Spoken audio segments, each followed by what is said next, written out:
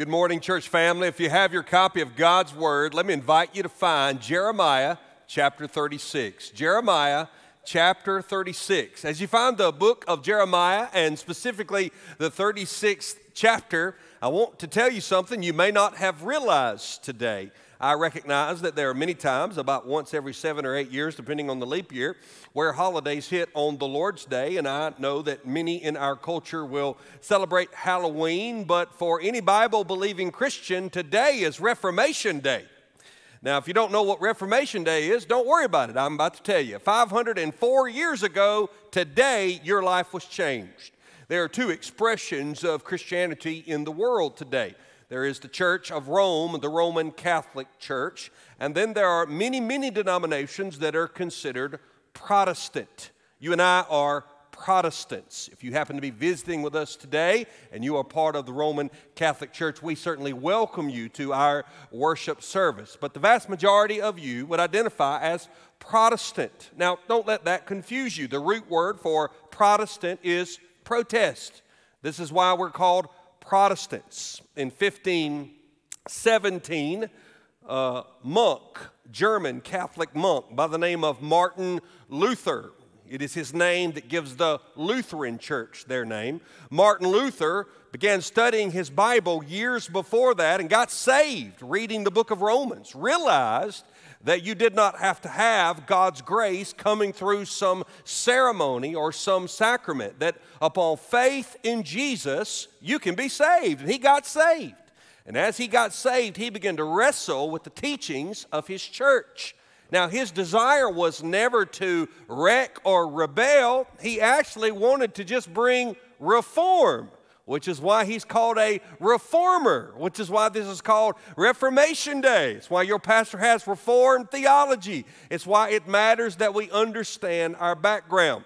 And on October 31st of 1517, Martin Luther nailed 95 theses, statements against the teaching of the Roman Catholic Church that he believed were not biblical, were unbiblical. He nailed them to the wall of the Wittenberg Church there in Germany. This is a picture of that church. Now, again, obviously, there are theologians that spend their whole life studying this, but the sum total of Martin Luther's movement, the movement of Reformation that birthed forth Protestantism, was built on the word alone.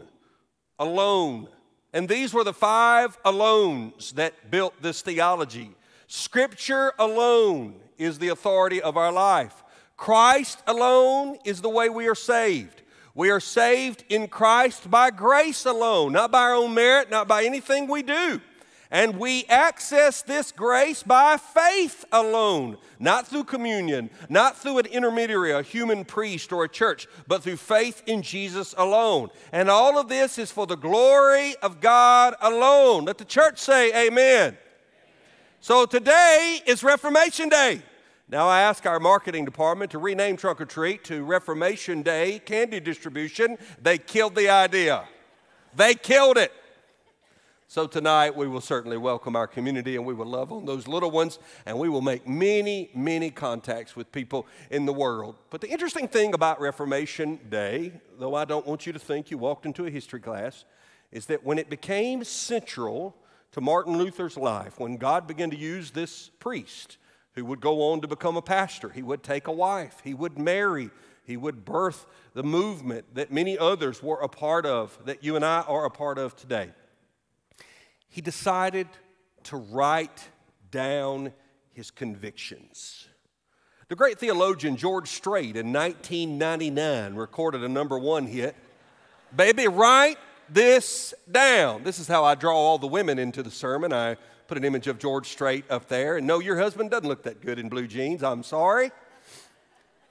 But it's a country song about a man watching his love leave him. He's realizing he's made a mistake, and so he wants her to remember. So it says, take my words, read them every day, keep them close beside, don't you let them fade away. So you'll remember what I forgot to say. Baby, write this down. Take a little note. You've done this before when you've argued with someone. You mark my words. Write this down. I like this one. You can take it to the bank, baby. Write it down. And if you really mean it, you will say, chisel it in stone. Can I tell you, you came today to worship a God who loved you so much, he wrote it down. I want to preach to you a message about God's word from Jeremiah chapter 36. And here's my goal. I'm going to tell you my goal before I attempt to preach this message to you. When you leave here in just a few moments, I want you to have the best week of your life in and with the Word of God. I want you to be reminded how you should revere it, how you should love it, learn it, and live it. And I want to do that by showing you an example of a man who was given that opportunity. Now, the interesting thing is there is a relationship between the judgment of God and the Word of God. In fact, it is the Word of God that gives us the standard by which we will be judged when we stand before the judgment of God. But praise be to God, it is also the Word of God that teaches us of the grace of God that allows us to forego that judgment, having believed upon the living Word of God, who is Christ alone. And in Jeremiah chapter 36, an event happens in Jeremiah's life, in the life of his scribe, Baruch, and the king of Judah. Now, this king is not the last good king of Judah. He's the son of the last good king of Judah. For those of you who are guests of ours, maybe you're joining us online, maybe you're here with friends and family. This series is called Landfall because as we've walked through the book of Jeremiah, verse by verse, systematically, we've treated each section of it thematically so that you and I can stay in touch with what's happening. We're nearing the end of this book, and this is a book where God is pronouncing his judgment against Judah. His judgment is not based on the fact that he is an angry or a wrathful God. It is actually just the opposite. He is slow to anger and rich in mercy. Yet generation after generation after generation rebelled against God, and so finally God decided to discipline his people. Now that discipline is going to come in 586 BC or 587 BC when King Nebuchadnezzar of the Babylonians destroys Jerusalem. As we get to chapter 36, this event is coming. But the book of Jeremiah, and this is very important. It's important to understand the Word of God when you preach on the Word of God about understanding the Word of God. The book of Jeremiah is a collection of prophetic preaching. It is not delivered to us in chronological order. In fact, for example, the passage today happens in Jeremiah's life about 23 years into his ministry, but several years before King Nebuchadnezzar marches and destroys Judah and Jerusalem. And we will see that because of the hint of grace that is given. Jeremiah is given an assignment. His assignment is captured in George Strait's song. God said to Jeremiah, write this down. Let me show you what I mean, beginning in the book of Jeremiah, chapter 36, verse 1. In the 4th year of Jehoiakim, the son of Josiah, that's important, remember that. The king of Judah, this word came to Jeremiah from the Lord.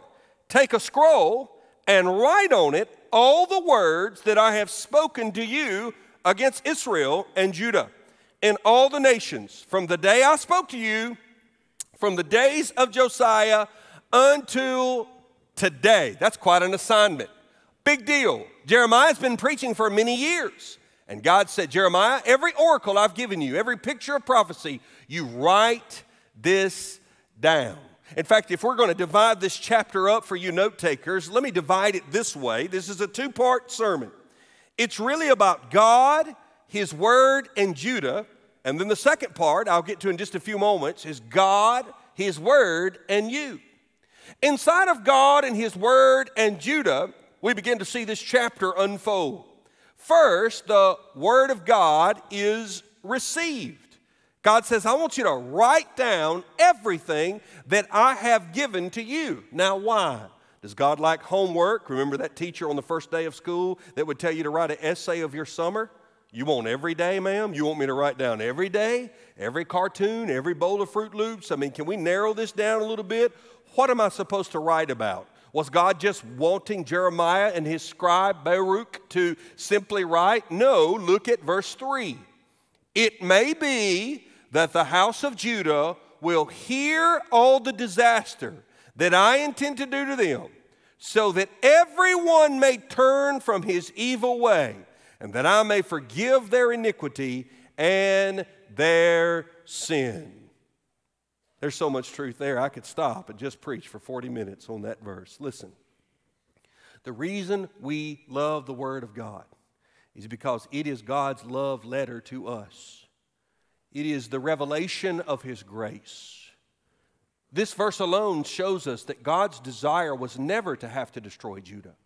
God's desire was never to have to punish rebellion.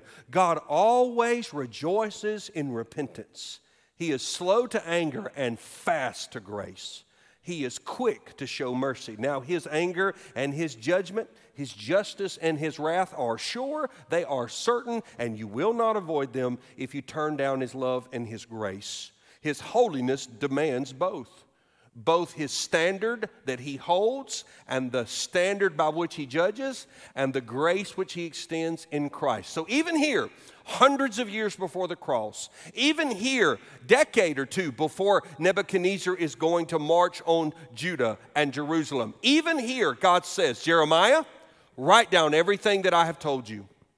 Get it to the people so that they will turn and I will forgive their sins. Our God is not silent. Whenever I teach on the theology of the Bible, I'm reminded of a quote that's been used by many people. If you ever want to hear God speak audibly, open up your Bible and read it out loud. It is His Word, and He has given it to us out of grace. And no sooner has this Word been received than God says, I want the Word to be relayed. I don't want you to just write it for yourselves. I want you to write it for all of Judah. Look what happens in verse 4. Then Jeremiah called Baruch, the son of Neriah, and Baruch wrote on a scroll at the dictation of Jeremiah all the words that the Lord had spoken to him. And Jeremiah ordered Baruch, saying, I am banned from going to the house of the Lord. Jeremiah had already had a falling out with the people of his day. So you are to go, and on the day of fasting, in the hearing of all the people, in the Lord's house, you shall read the words of the Lord from the scroll that you have written at my dictation. You shall read them also in the hearing of all the men of Judah who come out to the cities. By the way, don't miss that I am reading the word of God to you in the gathered worship of His church. Do not darken the door of a church where the Bible is not open and the man of God does not read the Word of God to you.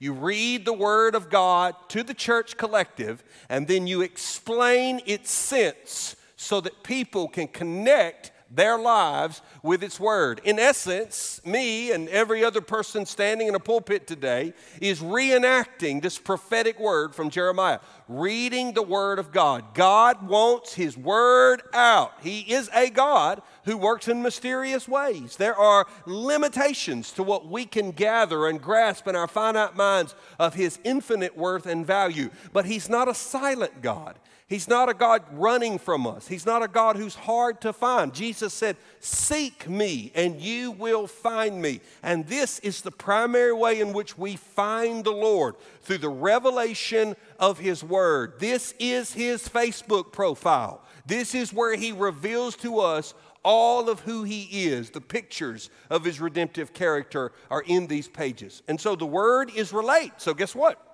That's exactly what happened. In fact, we don't have time this morning to read every line, but if you scroll down to verse 7, it may be that their plea for mercy will come before the Lord, and that every one of them will turn from his evil way. For great is the anger and wrath that the Lord has pronounced against the people. Verse 8, and Baruch, the son of Neriah, did all that Jeremiah the prophet ordered him about reading from the scroll, the words of the Lord in the Lord's house. So that's what he did. He read from the scroll. Now, the scroll could be up to 30 to 40 inches wide, and it could be very long.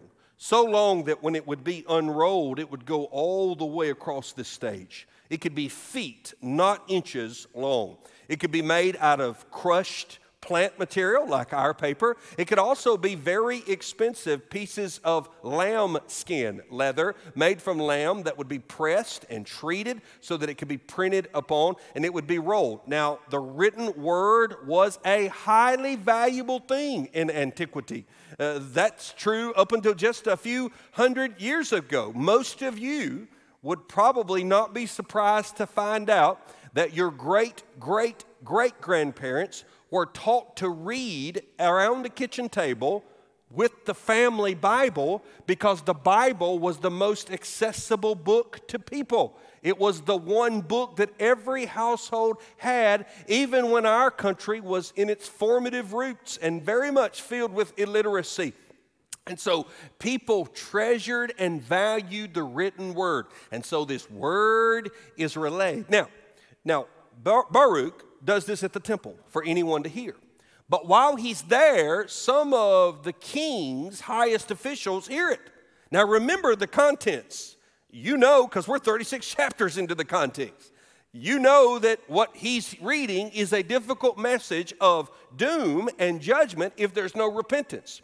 So if you were on the king's cabinet, if you were a part of his council, and someone with prophetic authority began to talk about the Babylonians coming and Nebuchadnezzar marching and the city walls being laid siege to and the city homes and towns in the area being burned to the ground, you would pay attention. Even I, someone pretty insignificant in the scale of this nation, if I used this stage to begin to speak threats against the United States of America on a weekly basis, the FBI would be attending this service. Anybody who speaks threats and violence against an established government eventually will get the attention of that government. These cabinet members, these counsel to Jehoiakim, they heard the word of the Lord. And look what the Bible says in verse 15. They called him a second time, and they said to him, "Sit down and read it again." So Baruch read it to them. When they heard all the words, they turned one to another in fear. And they said to Baruch, "We must report all these words to the king." So they knew they had a responsibility. They had a responsibility. If you utter a threat against a stranger that I don't know, there's little I can do. But if you utter a threat against someone I care about, I'm going to do something about it. I'm going to tell them. I'm going to warn them. I may try to discourage you or stop you or, in essence, deflate or de-escalate your anger. These men were in positions of authority and accountability, and all of a sudden they're listening to this word of judgment that is supposedly from the word of God through the prophet Jeremiah, whom they had already heard of and interacted with. And so they said, the king needs to hear this. So the word is received, the word is relayed. Sadly, the word is rejected by the king. Look what happens in verse 20. So they went into the court to the king, having put the scroll in the chamber of Elishama, the secretary, and they reported all the words to the king. They didn't take the scroll into the presence of the king. They knew full well the level of wickedness this man had descended to. They wanted to preserve the scroll, and so they just brought in an executive summary. This is what we've been told is going to happen to us through the scribe Baruch from the prophet Jeremiah. Look what happens beginning in verse 21. Then the king sent Jehudi to get the scroll. He took it from the chamber of Elishama the secretary. And Jehudi read it to the king and all the officials who stood by the king. By the way, this is, of course, the third reading. Remember, the scribe, Baruch, read it aloud. The council said, "Come in here and read it again, what you said." Then they said, the king needs to hear it. And the word is read again to the king. There is this idea of repetition and reading, the importance. Now look what happens. This is one of the saddest commentaries in all of the Bible about the word of God. As Jehudi, verse 23, read 3 or 4 columns, the king would cut them off with a knife and throw them into the fire in the fire pot until the entire scroll was consumed in the fire that was in the fire pot. Yet neither the king nor any of his servants who heard all these words, was afraid, nor did they tear their garments. I love pictures in the Scripture. In fact, one of the things that I want to do with my words is to help you see the Scriptures come alive. Remember who King Jehoiakim is. Let me refresh your memory. He is the son of King Josiah. Josiah was the last good king of Judah. Do you know one of the reasons we know Josiah was a good king? Not a perfect man, but a good king, a righteous man, a man who loved the Lord God. Because during Josiah's reign, they were remodeling some of the temple, and as they tore out some of the wall, they found the law, scrolls containing the law of God. You see, the society had gotten so far away from the Word of God, they had forgotten God's Word. That sound familiar? And so they brought the scroll to Josiah, and they read it to him. And do you know what the Bible says happened in the book of 2 Kings? When the king heard the words of the book of the law, he tore his clothes. Now see the contrast. Josiah was so convicted of the disobedience in his life and in the lives of his people that he lamented and mourned before God. And the most valuable thing he had, barring his own flesh, which to damage your own flesh, to inflict self-harm is against the law, was his clothes. And one of the most powerful symbols of open repentance is tearing one's clothes before God. What do clothes do? They cover us. They give us dignity. They give us honor. They match the occasion. You go to a funeral, you wear dark colors. You go to a spring wedding, you wear bright colors. Tonight, people be wearing all kinds of colors on our campus. Our clothes reflect the mood and the circumstance of the day. So when a man or a woman is so wrought with guilt over their sin against God, they rip their clothes. They're showing God their brokenness and the open confession of their life. So King Josiah heard the word and ripped his clothes. Yet his wicked son heard the word and ripped the word. He tore the word instead of letting the word tear his heart. Is that not a commentary on our culture today? And the Scripture says the word was rejected.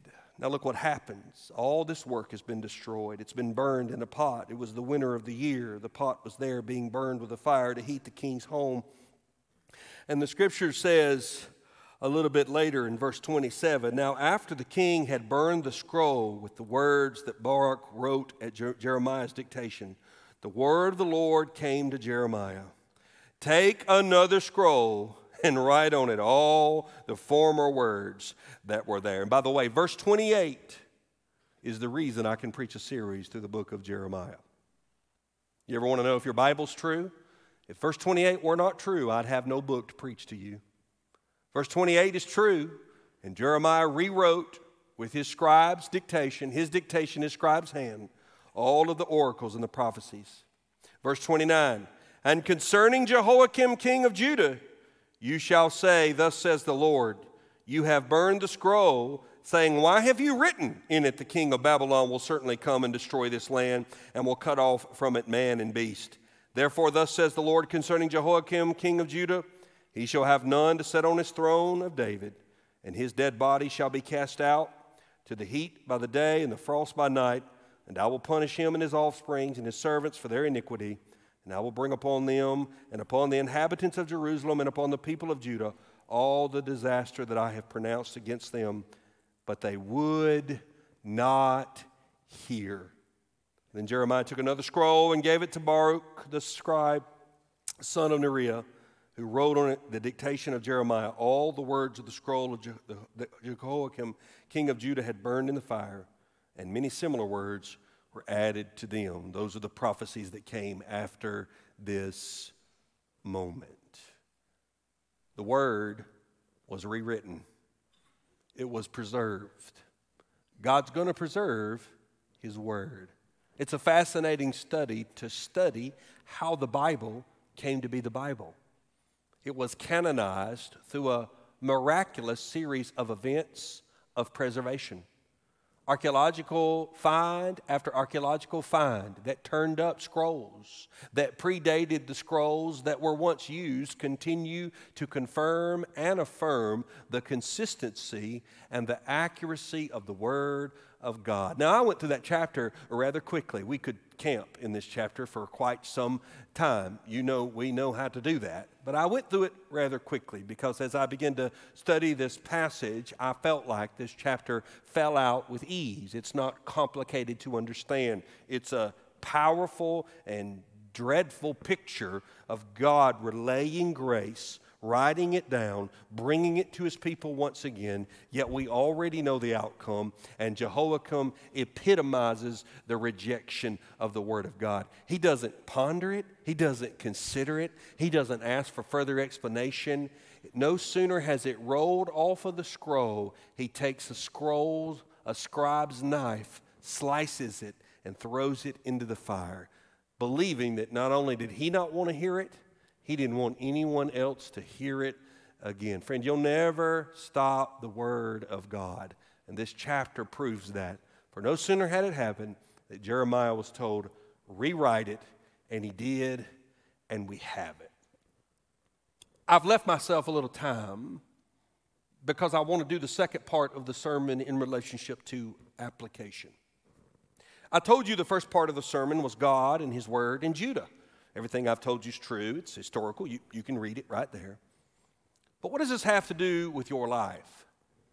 See, if you were to walk out of this service today more familiar with chapter 36 and less devoted to the Lord, then we've not accomplished anything. I'm not really interested in you just being good at Bible scholarship. Scholarship's important, but discipleship matters more. Jesus didn't say make scholars. He didn't say make smart people. He said make disciples. And all of you are going to go to your job tomorrow. You're going to raise your children and interact with your grandchildren. You have your set of responsibilities tomorrow. Yet by confession of presence, you came today to sit under the Word of God. That is a move you have made saying that to some degree in your life, there is allegiance to this book. And so just as we close and we think about the teachings and the implications of this chapter, I want you to ponder in your mind, what can we do with the Word of God? What do you do with the Word of God? And I don't want you to think about Judah, though it's important to ponder the history of the Bible. I want you to think about today, October 31st, 2021, specifically in the nation known as the United States of America. More specifically in the state of South Carolina. Even more specifically in the upstate of South Carolina. And if we're going to be even more specific, in Spartanburg, South Carolina. Here we are. This is where we live our life. I recognize that some of you are watching online from all over the world. We have men and women in our armed services. We have folks that live in other communities. So certainly, I want you to know that no matter your location, no matter the zip code that you put on your address, this has relevance to you. What do we see happening with the Word of God, and what is the application for your life? How will you look and live and learn differently? Well, allow me, if you will, just because I'm a list guy, to give you 4 relationships people have with the Word of God, and I would encourage you to jot these down. First, you can always just dismiss it. This is what people who do not know the Lord do. This is a faith problem. I dare say there's hardly any of you that would fall in this category, though you might be here as a friend and you might be a cynic, an agnostic, a skeptic. I'm glad you're here. I want you to hear the Word of God. I can't manipulate you. I can't emotionally make you make a life-changing decision, but I believe that if you hear the Word of God under the spirit of conviction, that faith can be birthed in your life. But there are many people that say, I dismiss it. I don't believe it is God's Word. That is a faith issue. And by the way, it's important to recognize that it doesn't help the kingdom for believers to be frustrated when a lost and dying world does not affirm Judeo-Christian values based on the Bible. We should not expect them to. You cannot know the love of God in His Word until you know the love of God in your heart. until you trust in the Lord, until you believe upon Him, His Word will have a limited amount of application to your life. Sure, there are principles in His Word that anybody can live by, and if applied, they will help. This is a part of God's common grace. But my relationship with the living Word, Jesus, and my relationship with the written Word, the Bible, cannot be separated. Paul says it this way about faith in the book of Romans. Faith comes from hearing, and hearing through the word of Christ. So there's this fascinating beauty of the word of God. The proclamation of the gospel, specifically the gospel laid out in the Bible, the redemptive story of God as given to us in the scriptures, the 66 books that we believe are inspired and that we affirm with church history and church fathers, the miraculous work of preservation. That the word of God, when it is heard and taught and preached, points people to the Son of God. And when people hear the Word of God about the Son of God, they are then put in a position for the Spirit of God to convict them based on the truths of the Word of God and the love of the Son of God. And when the Spirit of God convicts them of their need to be at peace with God, then the Word of God tells them the Son of God died so that they might have forgiveness. And upon forgiveness, the Word of God promises that the Son of God sets free, saves, and declares forever forgiven any person who hears and responds to the word of the gospel, which is exactly why Paul says, so faith comes from hearing, and hearing through the word of Christ. So there are people who are just going to dismiss the Bible. They're not going to believe it, affirm it. They will say it is nothing more than a historical, religious document. I'm not angry at those people. I'm not frustrated at those people. I see their confusion and I should feel pity and compassion for them. This is a faith issue. You can dismiss it. I dare say none of you are in this category. There's a second category. You can distort it. This is not a fear problem, faith problem. It's a fear problem. We see this a lot in people who would profess faith and even profess high reverence and respect for the Bible. Yet at every turn, they distort the message of the Bible. They dismantle it. They de-emphasize it. They dilute it, if you want to stay on the D train. They do all these things to the Word, but interpret it correctly in its context. This is a fear problem. You may want to write this down. If you fear men, you'll demand that God change. But if you fear God, you'll demand that men change. If you fear man, if you want man's approval, if you want the popularity of the culture to swing your way, if you want to find whatever is determined to be politically correct and join that, you'll have to change God. You'll have to distort, dismantle, de-emphasize, and dilute the God of the Bible. But if you fear God, you won't move off His word, and you'll demand that man change, or you'll at least present to man the truth. I fear God. Therefore, there are only two genders. I fear God. Therefore, it is wrong and an abomination for man to lie with man and woman to lie with woman. I fear God. Therefore, I can never hurt, judge, or discriminate against someone because of the color of their skin, because of the language they may speak, or because of their level of socioeconomic status in our culture. If you and I fear God and do not distort His word, then everything the world seems so confused about could not be more crystal clear. It does not mean we're not compassionate with people who struggle. It doesn't mean we're not compassionate with people who are dealing with sins that are deep and difficult for us to understand. But it also doesn't mean we change. We don't move because the Word does not move. And you can always pick the low-hanging fruit of those issues that we scoff at when we see the world struggle. But if you fear God, and you are here today, and you are an adult, a young adult, or medium-aged, or a senior adult, if you fear God, and you are not married, you should not be sexually active. If you fear God, then tomorrow, no matter what others do, you should be honest with your employer and honest with your taxes and honest with your accounting and honest in the way you interact with people around you. If you fear God, then you are not allowed to push, hurt, manipulate, abuse any person in your life. If you fear God, when you fail, and you will fail, you humble yourself before God. You don't change the standard of God, and the standard of God is in His Word. But if you fear man, and this is what most men do, if you fear man, then your morality will be determined by the morality of the day. There's just one problem. When you die, you won't stand before the throne of your culture. You'll stand before the throne of the living God of heaven. He has never, nor will He ever change. He loves sinners so much that He sent His Son to die for them. But He loves His Son so much that He will not negotiate with sin. And so we can distort it. There are two more ways we can treat God's Word, and this is where I think you and I find ourselves. The third way is that we can just distance ourselves from it.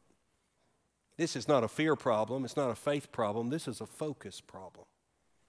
You see, the vast majority of people I've ever had the privilege of standing before and preaching would probably agree with me if I said, this is the Word of God, and it is inspired and inerrant and infallible, and it is God's wisdom for your life. It is the picture of His redemption. I can see myself working a crowd up into a frenzy, affirming the Word of God, only to throw it on the back dashboard of their car or in the floorboard of their pickup truck, or to close that app down after the sermon's over, never to touch that app again until next week, yet they touch their Instagram and Facebook app hundreds of times a day. What does the Scripture teach us about our focus and distance?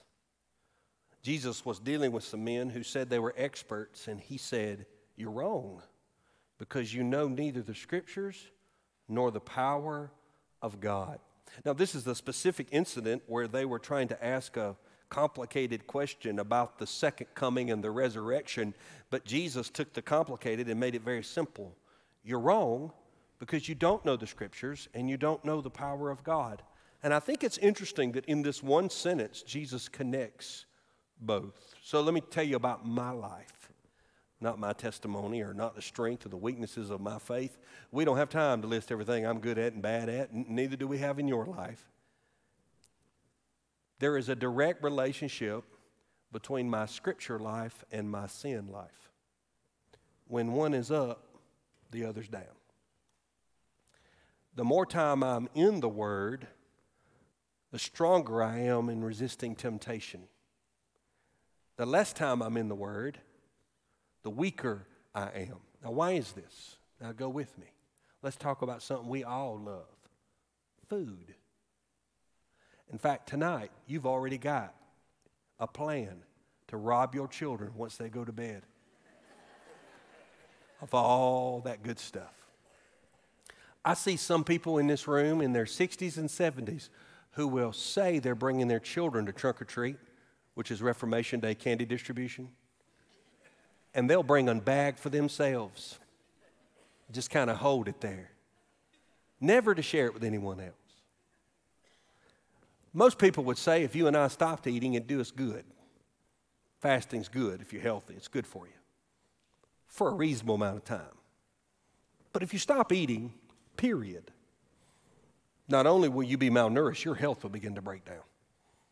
When we go to places in the world that are ravaged with famine and war and genocide, starvation kills far more people than bullets do. And the fascinating thing about the human body is that it's rather simple. In order to use energy measured in dietitian's language as calories, you have to take in calories. The Bible says that's what the Word of God is to our soul. What nourishment is to your stomach is what the Bible is to your soul. Now, we already know we're in a fight. We already know there's spiritual warfare. We already know there's an armor of God we need to put on. We know the enemy's going to attack us, so we don't get to take it easy. But if we're not feeding our soul the Word of God, then we've got nothing for our spiritual life to draw nourishment from. Because, fascinating, the Spirit of God that lives in a Christian takes the Word of God that comes into a Christian's life through reading, prayer, and uses it as spiritual nourishment so that the man or the woman of God can be faithful to do what they need to do. In fact, we know this about it. What did Paul say in 2 Timothy 3:16? He said about the Word, all Scripture is breathed out by God and profitable for teaching, reproof, correction, and for training in righteousness. All Scripture, that's your whole Bible, is breathed out by God. That's its source. It's inspired. It's infallible. It's not just a novel or a religious epic work. It's profitable for. And then look what it does. It teaches us, that tells us what to do. When we mess up, it stops us and corrects us. That's reproof. And then once it says stop, you're doing it wrong, it tells us again what we need to do, and then it trains us to keep doing it over and over. This is the verse I use at every FCA camp because every coach understands this. You tell a player what to do. When they do it incorrectly, you stop them, you recorrect, re-guide, retrain. Moms, you know about redirecting. You redirect, and then you say do it 3 times, do it 5 times, do it 6 times, do it over and over again so it becomes an instinct. This is what the Word of God does, and this cannot happen just on Sundays. This must be a part of the rhythm of our life, that we're feeding on the Word of God. And so, we can't distance ourselves from it. Finally, some of us may know it, and we just disobey it. That's a flesh problem. So to review, you and I can dismiss it. That's not you. But there are people that say it's not God's Word. That's a faith problem. Others distort it. They want to reinterpret it. That's a fear problem. They fear man more than they fear God. I fear God. Then there are some who distance themselves from it. I believe it, I revere it, I respect it, but it's not really a part of my life. And then there are times when we know what to do and we just disobey it. When we disobey it, that's a flesh problem. Here's how we come full circle to the relationship of Scripture and sin. Psalm 119. Look what it says.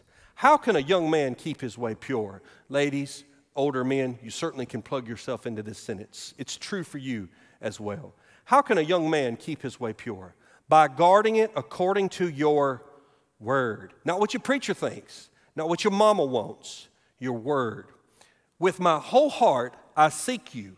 Let me not wander from your commandments. We can do that, can't we? I have stored up your word in my heart that I might not sin against you. Reading the Bible doesn't take away the opportunity to sin. It just fills the void of our heart with truth and wisdom so that in the moment we've got strength for the battle. It's not a guarantee of perfection, for every person in the Scripture struggles with sin. But the most holy people I know, the people I know who walk in righteousness, do so because there is a healthy portion of the Word of God into their life. I get all kinds of pictures from my kids during the week. My sons and I are constantly exchanging deer trail cam pictures right now because we're trying to find a good one. We've got a few, and they're night walkers right now. We need them to make a mistake, and that's how deer die. They're not monogamous. Keep that in mind, men. We need them to make a mistake. I get pictures of my little girls, and my older daughter will dress up my little girl or put pigtails on her and show. I get pictures. I get all kinds of pictures from my family.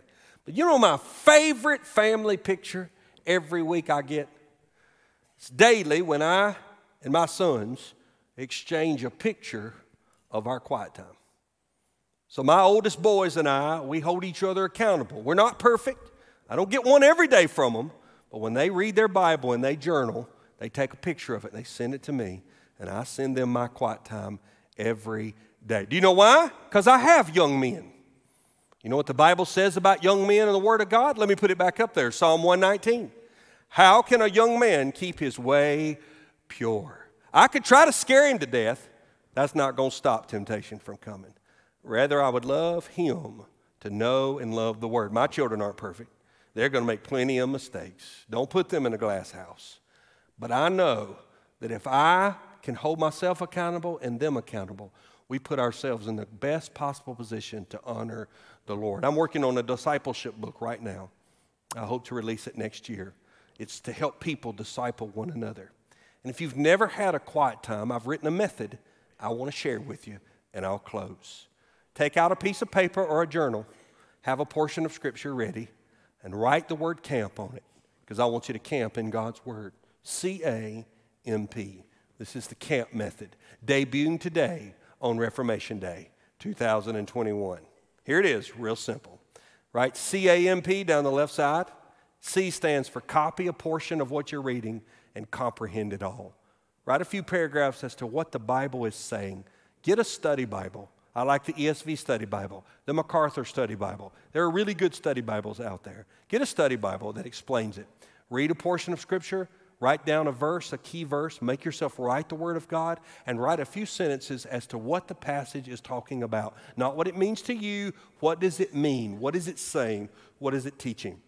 Some portions are longer than others. Bible reading plans are everywhere. Just Google them. But I encourage you to get in your Bible. I discourage the use of devotional books that have one half of one verse and then the author tells you their thoughts. I'm not against devotions, but make sure you're heavy in the Word. Make sure it's the Scripture. That's what matters. Then, after you've written a few lines about what it means, write a few lines about applying it to your life. Based on the truth of what I've just read, how does this apply to my life? Can I tell you that most of the time when I journal, angels don't show up and sing, and the voice of Billy Graham doesn't fill the room? It may not ever even appear spiritual. It is that daily grind of getting in the Word.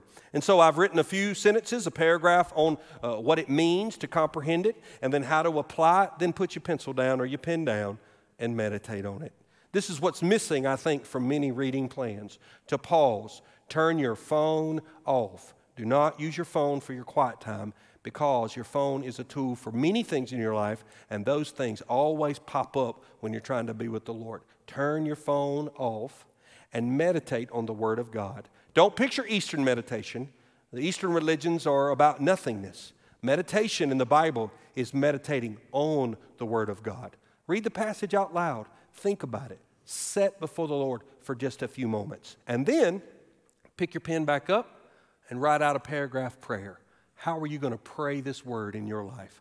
Pray on it, pray over it, pray in it, pray through it, pray it. When you get done, you should have 3 to 4 paragraphs on about a half sheet of paper in a journal that you can buy off Amazon for $6. And you've camped in the Word. So every day you have a campsite where you pause and you camp in the Word. And why? I gave you the goal a few moments ago. It's real simple. I want you to love the Word. I want you to learn the Word. And I want you to live the Word. What does Psalm 1 say? I love Psalm 1. Psalm 1 says, "Blessed is the man who walks not in the counsel of wicked, nor stands in the way of sinners, nor sits in the seat of scoffers. But his delight is in the law of the Lord." You know how to learn to love anything? Do it. The more you do it, the more it will become your delight. The more you expose yourself to it, the more you enjoy it, the more you will delight in it. It won't be legalistic, won't be robotic or rudimentary. It will be something that you enjoy.